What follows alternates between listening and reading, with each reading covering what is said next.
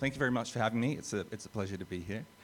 I really appreciate the invitation, and we have one of the rare moments where we're relatively child-free, so that in itself is very nice. What I want to talk to you about today is something that is coming, I guess, very much out of that kind of passion that I have for theology, to connect with love and connect with practical matters. And for the last kind of 9 months or so, I've been thinking about dying, and I've been thinking about what it means to die well. And of course, one of the insights of the Christian tradition about dying well is that it starts well before the deathbed. It starts in living well. And as I was meditating on that, a particular passage came into my mind, and that's what I want to talk to you about today. So I'm sure many of you know the story of Maximilian Kolbe. He's a Polish Franciscan friar who was imprisoned in Auschwitz by the Nazis. In July of 1941, it was reported to the deputy camp commander that a prisoner from Maximilian's barracks had escaped. In order to set an example and to prevent further escapes, the standard procedure was to have the commander of the barracks single out 10 men for the starvation bunker. One of the men selected cried out, "My wife, my children," and Maximilian put up his hand to take his place in the bunker. Eyewitnesses report that whenever guards entered the cell, Maximilian was standing or kneeling in prayer. And 2 weeks of starvation and dehydration later, he was the last of several prisoners to remain alive. The Nazis came into the bunker with a lethal injection of carbolic acid, and reports say that Maximilian calmly raised his left arm for the injection. Maximilian knew how to die well. And if you look at his life in general, you can see that he knew how to live well. Indeed, he was singularly dedicated to God. And this connection between living well and dying well is the one that I want to explore this morning. You see, I was lecturing on death earlier this year with a senior palliative care physician as one of my students. As I was lecturing, I remember asking him whether Christians in the main die any differently to non-Christians, and the answer was no. It was months later, when I was meditating on Luke's gospel, that I realized that Luke 14:26 gives us an important piece of the puzzle concerning living well to die well.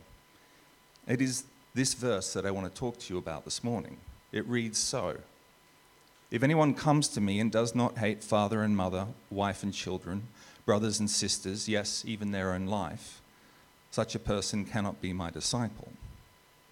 Now, this is a hard and puzzling verse, one which has perplexed me, and I want to invite you into my perplexity this morning. You see, many scholars think that Luke had Mark's gospel in front of him while he was writing his gospel. And when you compare the two gospels, a clear pattern can be found in how Luke presents his material. Luke consistently removes any ascription of strong emotion to Jesus. For example, during the episode where Jesus is healing the man with the shriveled hand, Mark writes, "And he looked around at them in anger, and deeply distressed at their stubborn hearts, he said to the man, 'Stretch out your hand.'" Luke, in contrast, has, "He looked around at them all, and then said to the man, 'Stretch out your hand.'"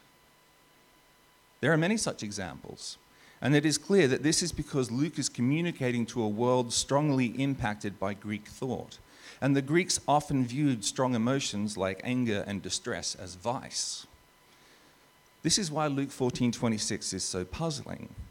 Luke has gone out of his way to avoid ascribing strong emotions to Jesus, and yet here he is commanding his disciples to hate. And Matthew's gospel demonstrates that Luke could easily have rephrased his teaching. In Matthew 10:37, Jesus says, "Anyone who loves their father or mother more than me is not worthy of me. Anyone who loves their son or daughter more than me is not worthy of me." So why has Luke kept this language?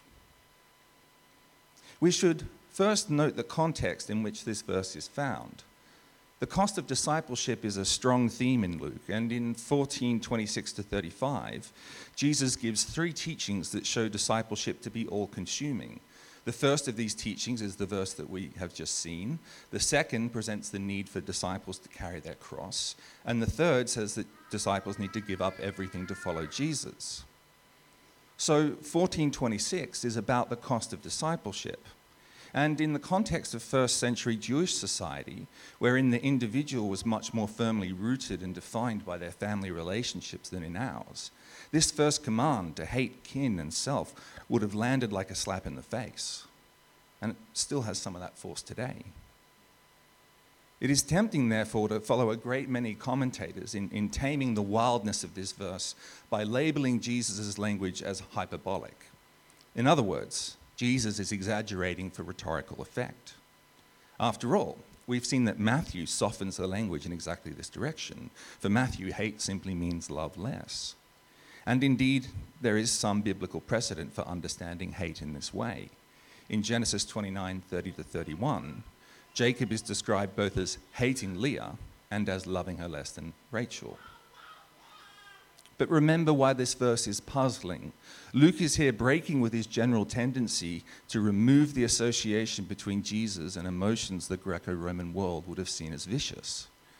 As such, using the language of hate must have been very important to Luke. And looking at Scripture again, we can see that there is another way of understanding hate. In Malachi 1:2-3, for example, we are told that Yahweh loved Jacob and hated Esau, with the result that Yahweh turns Esau's hill country into a wasteland and leaves his inheritance to the desert jackals. Here, hatred motivates Yahweh to destroy the object he hates. Hatred has motivational power. Now, when you look into this, this is actually covenant language, and it's a language that's shared by the ancient Near Eastern world more generally. For example, sometimes they had arrangements between kings and subordinate kings called vassals beneath them. Whenever vassals rebelled against the king, they said that they were hating the king. And so too, the sovereigns who enacted the covenant curses, the clauses of what would happen if the covenant was broken on those rebelling vassals, were said to hate those vassals. Hatred, therefore, is not something that's necessarily felt emotionally, but it absolutely motivates the person to act. Probably the closest experience that most of us have had of this covenant sense of hatred is in mobile phone contracts. Most of us will have had the experience of breaking these contracts early because of some kind of misadventure with our phones. Immediately we do so, we are hit with a lump sum composed of outstanding handset payments and possibly early termination fees. In breaking the contract, the phone company hates us and exercises the clause in the contract about early termination. And the wider resonances of this verse push in the direction of understanding hatred in the sense of motivational power rather than merely as loving less. Levi in Deuteronomy 33:9 is praised, for example, because he said of his father and mother, "I have no regard for them." He did not recognize his brothers or acknowledge his own children, but he watched over your word and guarded your covenant. All the categories of relation mentioned there, father, mother, brothers, children, are all mentioned in Luke 14:26. And of course, Deuteronomy 33:9 is a reference to the time when the Levites rallied to Moses' side during the episode of the golden calf and slew 3,000 of their kin. This again looks very much like hatred as motivational power rather than as loving less. Of course, in saying this, I'm not suggesting that the Levites abandoned all care for their kin in the sense of emotional feeling, but only that their actions did not manifest this care. So, after wrestling for a while, I came to the conclusion that Scripture points firmly in the direction of taking Luke's language of hatred as motivation to act against something. But this does create further perplexity. The verse, for example, tells us to hate our own lives. Is Luke telling us that we need to act against our own lives? And if so, what could this mean? Well, the obvious candidate in Luke Acts for a disciple that hated their own life is Stephen. In Acts 6, Stephen, who is full of the Holy Spirit and power, is taken before the Sanhedrin and falsely accused of blasphemy. The high priest then asked him whether the charges were true. He responds in Acts 7 by giving a long speech showing the hard-heartedness of the members of the Sanhedrin, after which they stone him to death. When Stephen is confronted with the high priest's questions, he could have remained alive by not speaking the truth, by not following the leading of the Holy Spirit. Stephen would have kept his life, but it would have become an unrighteous life. And so we can say that he acted against that possible life by speaking the truth. If, as I have said, we should understand it, hatred means being motivated to act against something, then Stephen hated the continuation of his life in the act of speaking the truth. Now, what Stephen was able to do in a full way, we are generally only able to do in a partial way. Whatever in our own life or our own relationships with kin gets in the way of Christ's supremacy in us needs to be hated. We need to be motivated to act against us. And of course, this is not a static reality. Stephen was not able to hate his own life until the end, and we who hate in part may one day be called upon to act as Stephen or indeed as Maximilian. Different circumstances will reveal different things we need to act against in ourselves and our relationships. But the full meaning of this verse is not exhausted by hatred. Its full power lies in the starkly contrasting motivational power of love. The disciple is to love Christ. In the vision of the disciple, it's like Christ is a supernova, whilst kin and self are black holes. Christ is the preeminent and unsurpassable object of value, and as such, the disciple undergoes a profound revaluation of their values. The disciple begins to love what Christ loves. And all of reality is judged according to whether it unites us to or separates us from Christ. And loving and hating in this way has profound implications for the disciple's life. In the first place, we should think carefully about the implications of the revaluing of values I have just mentioned. The disciple will no longer look to any earthly relationship to fulfill a yearning properly directed only to Christ. They will no longer look to husband, wife, children, parents, and so forth for their security. They'll be free from the anxious question of how I need to exercise power and impose meaning on my environment, human or otherwise. In other words, they will be free to begin to see the world as it really is. Given that Luke's gospel gives us the parable of the Good Samaritan, this is important. We can attribute the failure of the Jews in the parable of the Good Samaritan to faulty value judgments, a failure to see the world as it really is. The revaluation of our values implicit in 1426 becomes foundational for obedience to the command to neighbor love. Right vision of something, in other words, is the bedrock of love. In the second place, if all longings for security, status, recognition, and so on are located in Christ alone, then the disciple is freed up to surrender even their own life in service of neighbor. In fulfillment of Luke's wealth ethics, we can say that the disciple is free to use everything, including their material possessions, for another person's good, for the disciple will have no treasure on earth. In understanding the language of hatred as motivation to act against something, we therefore arrive at a place that is deeply consonant with Luke's overall message.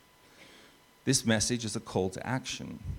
Allow your values to be revalued by Christ and deliberately act against all in one's life and relationships that are arrayed against Christ. This notion of deliberately acting against something that is in opposition to Christ is not something we talk about very much. But the spiritual traditions of both Eastern and Western Christianity have held that such a commitment inaugurates the first stage of the spiritual life. And such an understanding of the spiritual life was what was driving Maximilian Kolbe. As already seen, the results of this commitment mean that we will be freed up to see things in the world without any drive or to exercise power or impose meaning. For we will not look to the things of the world for significance. Consider the ramifications of this. How many marriages, to take just one example, would be transformed as husband and wife look not to each other but only to Christ for their meaning and significance? How about the relationship between parent and child, or the relationship between employee and employer?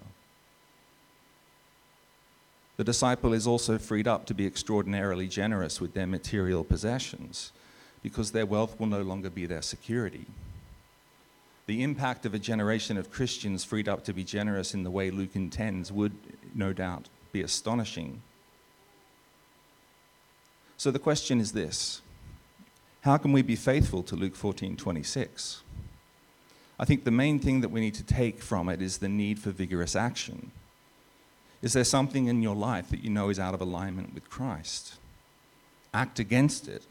Pray for his strength as you do it. But Luke leaves the language of hatred in, I think, precisely to call us to this action.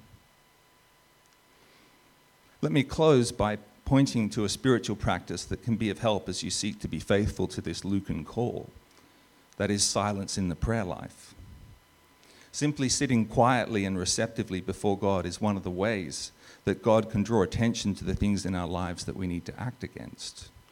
It creates space where we allow God to set the agenda, and so increases the likelihood that our attention will be directed in a manner that challenges us. This can be as simple as setting a 10-minute timer on the phone and sitting in a posture of quiet openness before God during that time. There is much more that I can say here, but there is not space for it.